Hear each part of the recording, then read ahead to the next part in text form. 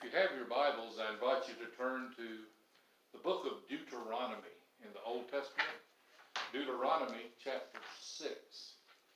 Lord willing, next week we'll finish up our thoughts on the model prayer, praying Jesus' way. But I've been thinking about, with Memorial Day that's coming up, I've been thinking about memorials all week. And I normally don't take non-religious holidays and talk about them on Sunday, but I got to thinking about memorials and Memorial Day. It's kind of been on my heart this week, so I ran across this passage in Scripture that I kind of wanted us to go over and make a couple of applications. It's good to be back.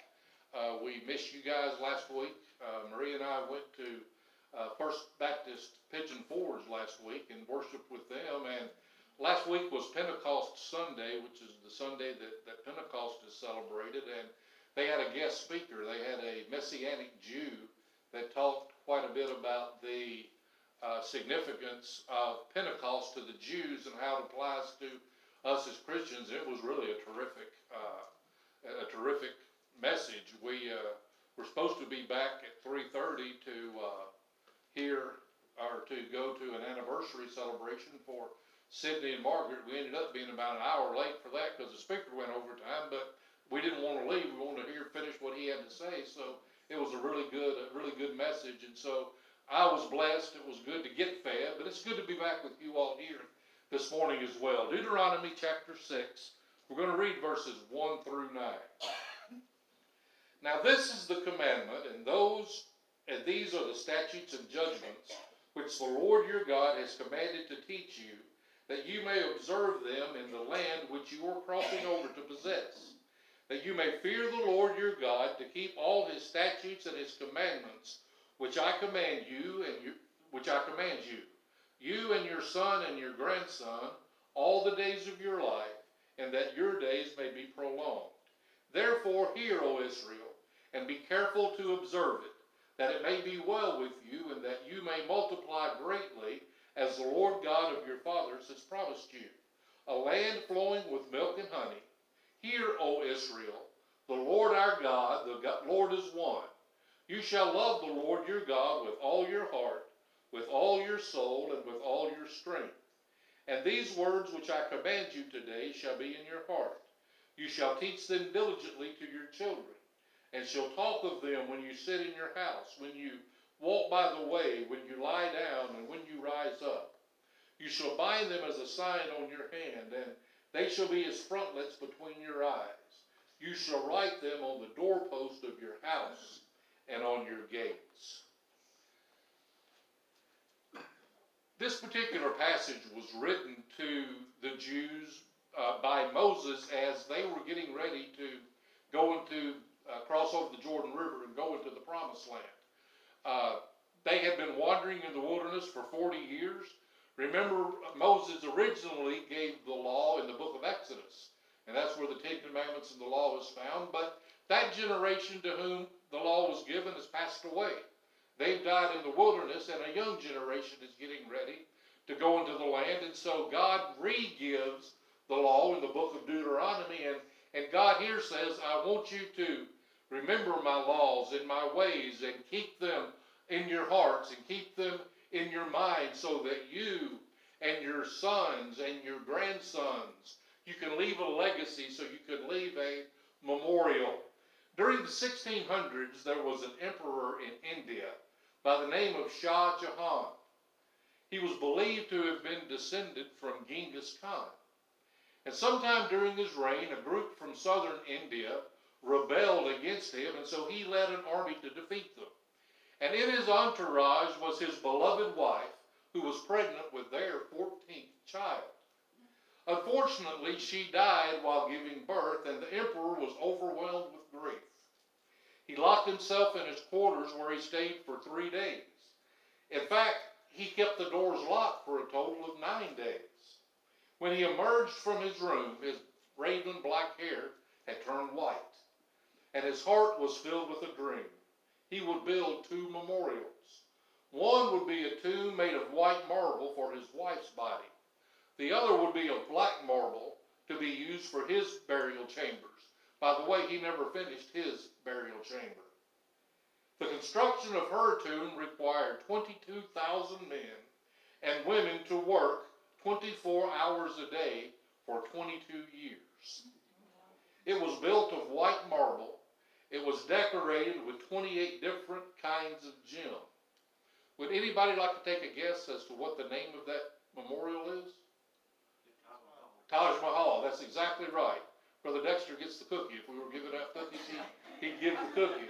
It was the Taj Mahal. The Taj Mahal is one of the most famous memorials in the world, and it's a memorial to death. The Shah didn't build it while his wife lived. He built it when she died. And that's the way that it often is with memorials. We build a memorial to help us remember someone or some event in the past. And a memorial is something that's built to help us to remember. And here in Deuteronomy chapter 6, God tells Moses to instruct the people that they need to remember. They need to remember something. Deuteronomy 6 and 7 we read, God said, "These commandments I give to you to be upon your hearts. Impress them on your children. Talk about them when you're at home. Talk about them when you walk along the road. Talk about them when you lie down. Talk about them when you get up." God was saying, I want you to build a memorial for your family. I want you to help remember the commandments that I'm giving to you today. In verses 8 and 9, he says, "Tie them as symbols on your hands and bind them on your foreheads. Write them on the door frames of your houses and on your gates." God says, build a memorial in your family for my word. Now, the people of Israel eventually took this command very, very literally. They actually tied his words to their heads and to their hands and to their foreheads. They wrote them on their door frames. They created little boxes called phylacteries that they tied to their foreheads and arms. Even Orthodox Jews today still wear their phylacteries that have scriptures written so they can have them on their foreheads and on their arms. And they also built a different kind of a box called a mezuzah that they nailed to their door frames. And Orthodox Jews are expected to touch the mezuzah as they enter and as they leave their homes. Now, you know what? At first blush, that seems like a pretty good idea. It seems pretty innocent. It's there to help them remember what they're supposed to remember and to help them be reminded of their commitment to God's laws. Sort of similar to what would Jesus do? WWJD bracelets or bumper stickers. In and of themselves, it may be innocent. But the problem was that many Israelites ended up forgetting about the law of the Lord, and they began to put their faith in their little boxes. None of the boxes were large enough to hold all of God's law. The mezuzahs hold Deuteronomy 6, 1 through 8, and Deuteronomy 11, 18 to 21. Pretty much what we've read today, that's called the Shema law. Love the Lord your God with all your heart, soul, strength, and mind. That's the first scripture that Jewish children are taught to memorize. And that's a good scripture. It's a scripture that they should remember. The problem was, the faithful Jews in Israel got to the point where they worried more about the box than they did about the contents. They worried more about whether their box was okay than whether or not they knew what was in the box. One of the books that I read while I was researching said that the mezuzah picture was to be mounted only on the right post of the door. And it was to be slanted so the top is pointed to the inside of the room. And it should be affixed to each room in the house except for the bathroom. And then finally, its contents must be examined by a reliable scribe at least twice every 7 years to make sure that the ink isn't beginning to fade. And if any of those things aren't done just right, then the blessings that God promised in this passage would not come to pass. The blessings would be nullified. In other words, if you don't do it right, God won't like you very much, and he won't bless you. There's something seriously wrong with that theology, isn't it? That doing earns God's love and doing earns God's favor. Aside from the fact that this isn't what God said. This kind of practice puts an unhealthy focus on a man-made box. Carried to the extremes, these boxes can be memorials, not to God's living words, but to a dead faith. What do I mean by that?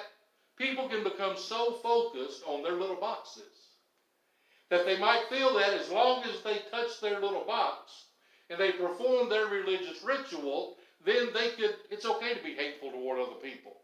It's okay to lie to their friends. It's okay to cheat on their spouses. It's okay to be filled with lust and bitterness, as long as you touch that little box and have your little box.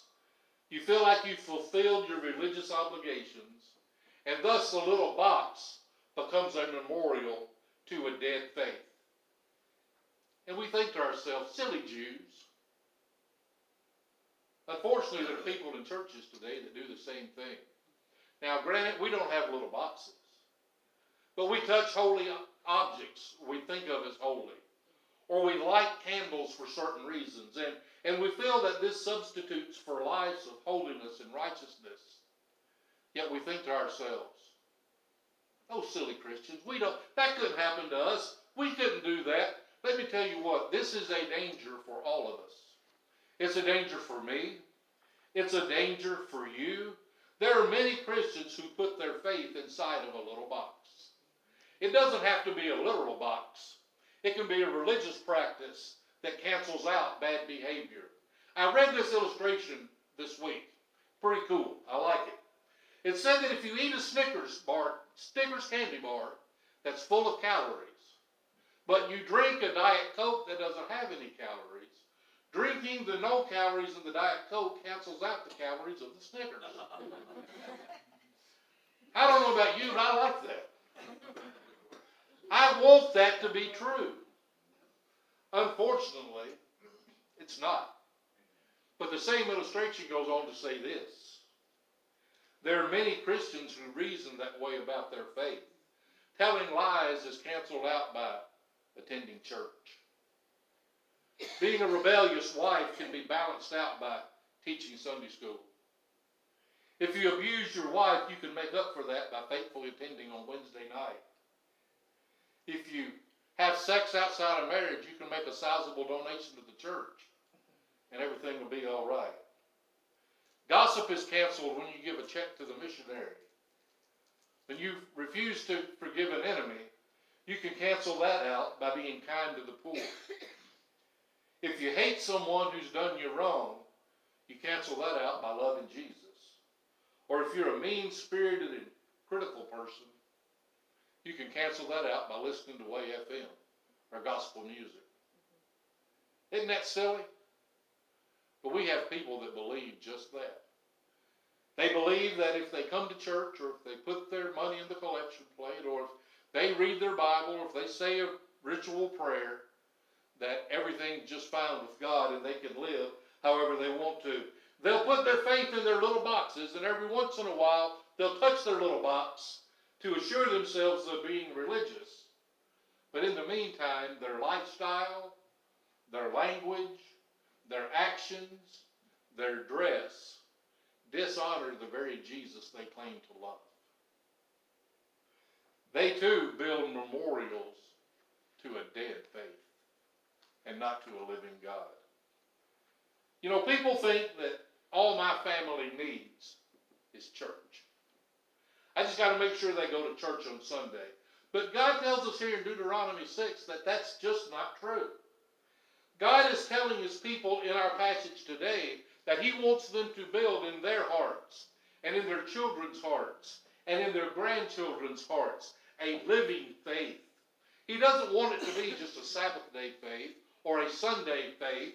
He wants it to be a 7-day-a-week, 24 hours a day, 365 days a year type of faith. Deuteronomy 6:7 says, impress them on your children. Talk about them when you sit at home, when you walk along the road, when you lie down, when you get up. He's telling them it's not about the box. He says make your faith a real thing that is part of everything you do. Incorporate it into your life when you sit at home. when you walk on the road, when you lie down, when you get up. Carry your faith with you everywhere you go. God told Israel they were to fix His commandments to their hands and foreheads. He didn't mean literally they should attach it to their hands and foreheads. He meant that they should make their faith so obvious that as they walked by people, they could tell they were God-fearers and they were God-lovers, and they wore their faith on the outside so that everyone can see them. God told them they should write His commandments on their door frames and gates. God wasn't telling them to get out a Sharpie and write all over the door frames and write all over the gates. God was telling them that they should make their faith so obvious that when someone came into their house, there was no doubt that that person was a God worshiper. That person loved God. That person worshiped God. God was forefront on their hearts and in their minds. The problem for too many Christians is they don't live that way either. They put in their time on Sunday morning. They go through their religious rituals. We talked about this in our Sunday school this morning. They come to church, they sing songs, they read a scripture, they shake hands with the preacher, they put money in the collection plate. Maybe they teach a Sunday school class. Maybe they drive a church van. Maybe they sing in a choir or the praise team. But that's it. That's as far as it goes. They think, well, that's enough to get me and my family through the week. Y'all, Sunday morning church isn't near enough for us, our children, or our grandchildren. I read a report by AOL Time Warner that tells us the average child under the age of 3 is exposed to 700 commercials a week. And the average 12-year-old spends 4 hours a day watching TV. Now that's dated. That was in the early 2000s. That's not taking into account what they see on music videos, what they see on the internet. You can't watch a football game on YouTube without there being interrupted every 4 or 5 minutes with commercials. That's just a small snapshot of what our kids are exposed to today. Then they go to school and are taught in school about evolution and about very anti-God, the very things we try to instill into our children on Sunday, the school system's trying to take out of them Monday through Friday.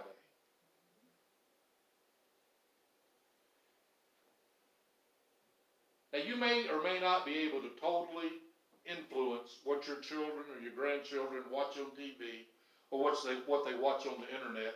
But what you can do is you can be sure that when your children and when your grandchildren are with you, they are exposed to God.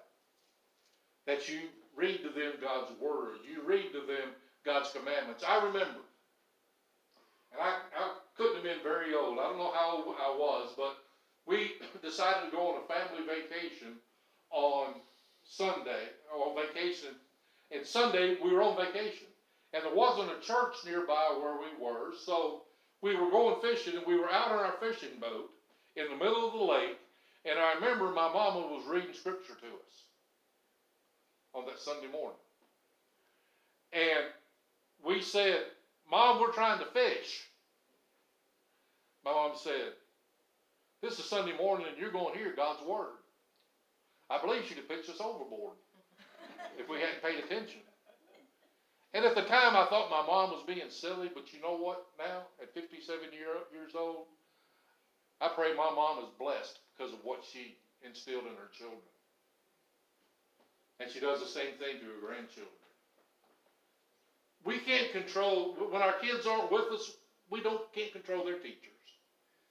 And to an extent, we can't control what they're being taught unless we would stand up and say, this school system doesn't need to do that. But we can control what we teach our children while they are with us. One night at a pizza parlor, a family decided to use the minutes waiting for their food as a teaching game. They passed out an index card and a pencil to each child.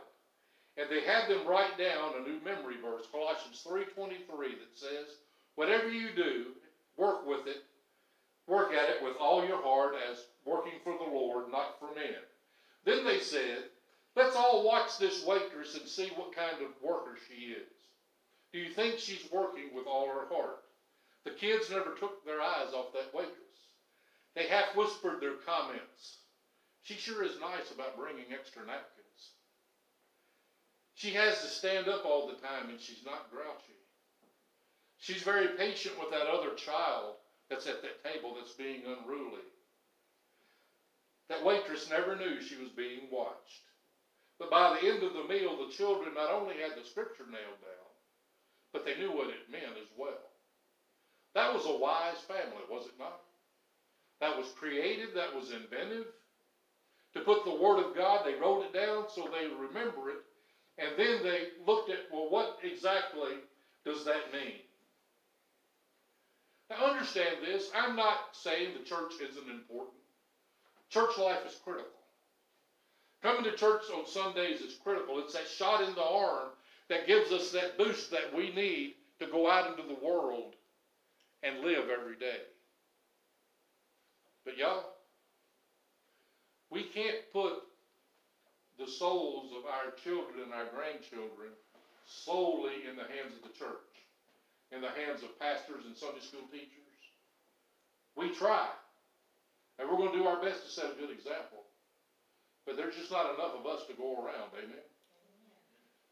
Your children and your grandchildren need you to tell them about God. They need you to show them about God. When children fill this place, y'all, if you don't have your kids and grandkids with you, spill and teach these other kids and grandkids. Adopt a kid and a grandkid, amen?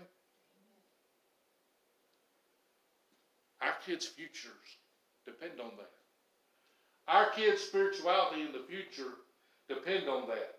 We can't put our family's faith in somebody else's hands. You know what? It's pretty easy to blame the church when the church lets us down, if that's where we put our faith. We say, well, the reason my kids turned out that way is because of the church. You know, it may partially be true, but that's not the whole story. A strong faith passed on from parents to children and grandchildren can overcome a lot of disappointments from church, amen? Two more examples and I'm going to hush. Back in the 1800s, there was a young man who had a profound sense of admiration for his father. His father saw to it that the life of his family was spent and it revolved around the religious practices of their Jewish faith. In his teen years, however, the family was forced to move to another part of Germany. And life in that community revolved around the Lutheran Church. All the best people belonged to the Lutheran Church. So the father announced to the family that they were going to quit being Jews and they were now going to be Lutherans. When the stunned family asked why, the father explained that it would be good for his business. The youngster was bewildered and confused, and his deep disappointment soon gave way to anger and a kind of intense bitterness that plagued him throughout his life. He became a parasite on society. He became a heavy drinker, an adulterer. He didn't even go to his wife's funeral. And 2 of his children committed suicide. He himself died in bankruptcy and in despair. He accomplished nothing of lasting significance with his life except for one book that he wrote. The name of that book is Das Kapital. In it, he declared that religion is the opiate of the people. Can anybody guess who this man was? Karl Marx. And his book, Das Kapital, became the foundation of communism and socialism. And it's destroyed thousands of lives throughout the world. In contrast to that, I read about a small boy who was constantly late coming home to work, or coming home from school rather. His parents warned him that he needed to be on time or he was going to get into trouble. But nevertheless, he got home that afternoon later than ever. His mother met him at the door and said nothing. His father met him in the living room and said nothing. At dinner that night, the boy looked at his plate. There was a slice of bread and a glass of water. He looked at his father's full plate and then at his father, but his father remained silent. The boy was crushed. The father waited for the full impact to sink in. Then quietly, he took his own plate of meat and potatoes. He put it in front of the boy and he smiled. When that boy grew up to be a man, he said, all my life I've known what God is like by what my father did for me that night. As we wrap up this lesson, I've got a couple of questions for you. What kind of faith are you building in yourself and in your family? What kind of memorial or legacy are you leaving? When you are dead and gone, what are your children and your grandchildren going to say about you?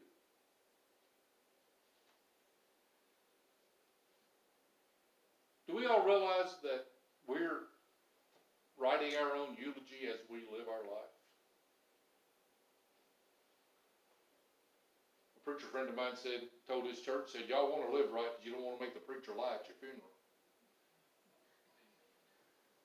What kind of legacy are we leaving? What kind of memorial are we building that our children and our grandchildren can remember? Is your faith, is it based on dead traditions? Stuff going on down there at the church? Or is your faith built on a relationship, a living, vibrant, healthy relationship with God through Jesus Christ? Brother Roger, if you'll come on up, Miss Mary, if you'll come on up, we're going to have an invitation song.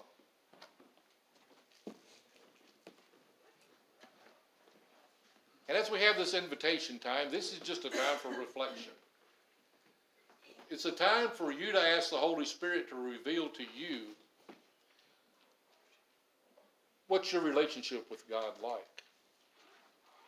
And when you ask the Holy Spirit to do that, be prepared for the Holy Spirit to answer.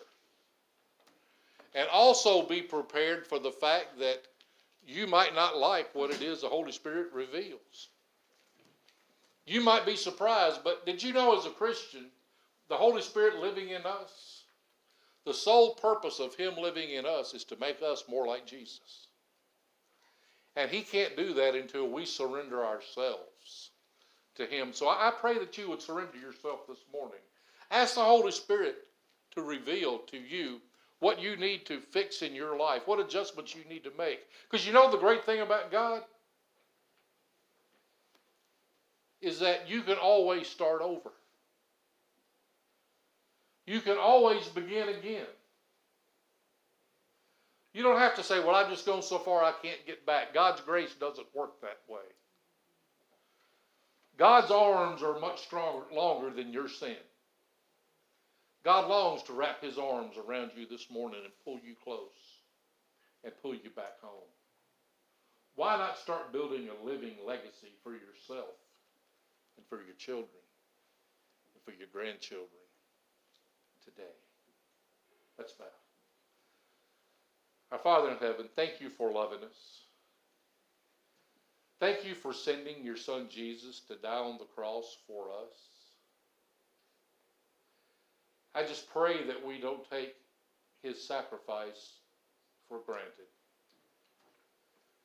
But I pray every day that you would put in us a fresh renewal of who we are and to whom we belong and to what we have as your children.